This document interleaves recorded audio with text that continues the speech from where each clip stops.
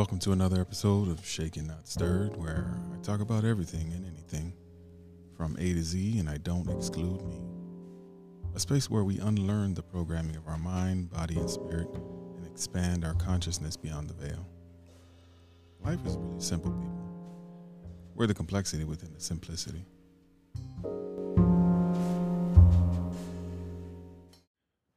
What month of the year has 28 days? Give up yet? If you thought February, that's actually incorrect.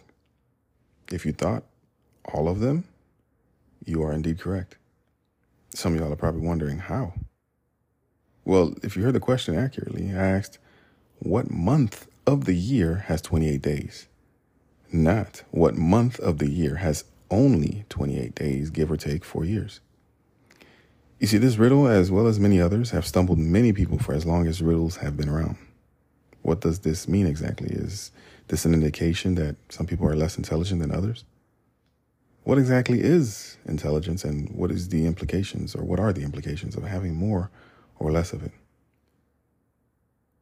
Now, this topic was not an easy one for me to jump on, as there are so many layers and nuances to it that even starting at the core of it would be considered controversial. So I'll do something a little different and start with the here and now and work my way back as far as my intelligent mind can take me and see where we end up. Rock with me for a little bit. The world as we know and understand it is at a remarkable and almost unbelievable place than it's ever been in the history of our humanity. AI, artificial intelligence, a thing of science fiction past, is now alive and growing. The race to send the internet, a network of networks whose origins began as a preventative measure during the Cold War in the 60s, into outer space by Musk, Bezos, and Branson is something quite remarkable, to say the least. Social media, the engine by which we quote-unquote socialize, isn't getting any less and less noisy. So how does intelligence play into all of this? Well, let's take a look and see what the circulating definition of the word is. According to dictionary.com, the definition of the word is pretty straightforward and concise. Intelligence, noun, the ability to acquire and apply knowledge and skills. I'd like to take it a step further by adding this little caveat. The ability to acquire and apply knowledge and skills to circumnavigate the environment you're in. Let me give you an example of what and why I added this last piece to the definition. All entities on this planet possess intelligence, including the planet itself. The so-called universe itself is the infinite intelligence. The degree of intelligence differs, but all that exists is of intelligence. Now, the intelligence level of a rock sitting at the bottom of a lake is obviously not going to be equal to that of a human. Although I will say this statement can't be completely true, as I've come across and met some very interesting people in my life. No shade. Now, when it comes to how intelligence has shown itself to be on this planet since the planet's inception, I'm sure you can find a YouTube short to explain that in a matter of minutes, so I'm not gonna burn your ears. What I would like to do is spend a few minutes sharing with you what the aspects of intelligence are that most of humanity really isn't aware of scientifically. So according to a gentleman, his name is Howard Gardner. He is the John H. and Elizabeth A. Hobbs Professor in Cognition and Education at the Harvard Graduate School of Education. There are 8 distinct aspects of human intelligence based on his MI, or multiple intelligence theory. Those 8 aspects are musical, rhythmic, visual or spatial, verbal linguistic, logical, mathematical, bodily kinesthetic, interpersonal, intrapersonal, and naturalistic. Now, if you would indulge me just for a few more minutes, I'd like to expound a little bit on what each of these types of intelligence are and what their implications are. So for musical rhythmic, according to Gardner, people who possess a high degree of musical intelligence have good thinking in rhythm, sounds, and patterns. So these types of people are pretty much musicians, conductors, composers, singers, anybody in the music field. Visual spatial people are people who possess better visual spatial intelligence and can visualize objects or images, illustrations, maps, charts, videos, and the like in their minds. They can actually see whatever it is that they're trying to visualize. A few examples of people in those professions would be your architects, photographers, engineers, interior designers, etc. Verbal linguistic intelligence.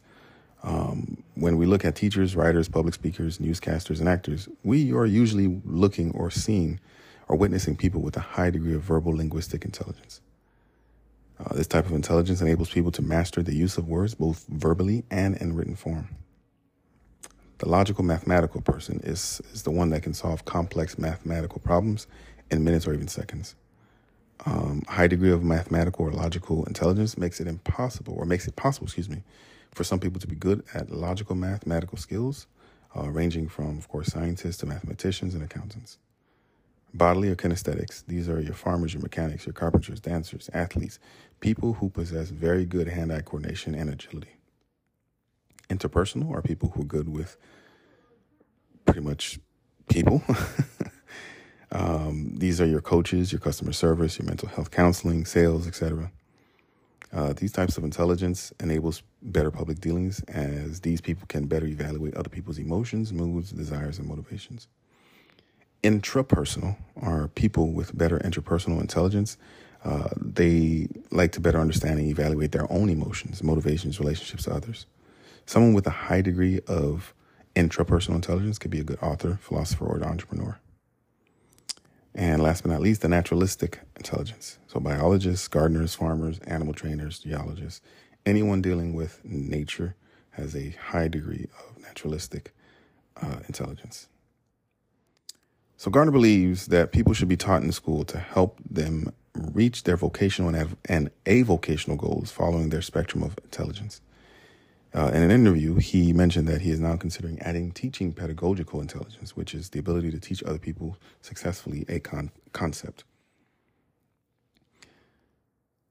While several books have been written on the application of Gardner's theory in education, and many schools have adopted it for its educational use, Gardner himself has actually criticized the way his theory has been used in education. His vision is more in line with making the use of specific types of capabilities of individuals. He believes in not generic curriculums and teaching methods for students because it results in people forgetting most of what they've been taught after their degree is complete. So how does this information apply to you, and what are the implications? For starters, if you're a parent, this knowledge is truly helpful in understanding why your child or your children think the way they do and engage in the things they do. Another thing to consider is why you think the way you do, and how does this information about intelligence affect your relationship with those around you? Well, I hope this has been a tremendous learning or unlearning moment for you as much as it has been for me. Peace and blessings.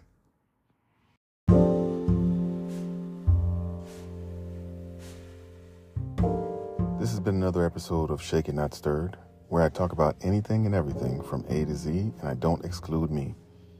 A space where we unlearn the programming of our mind, body, and spirit and expand our consciousness beyond the veil. Life is really simple, people.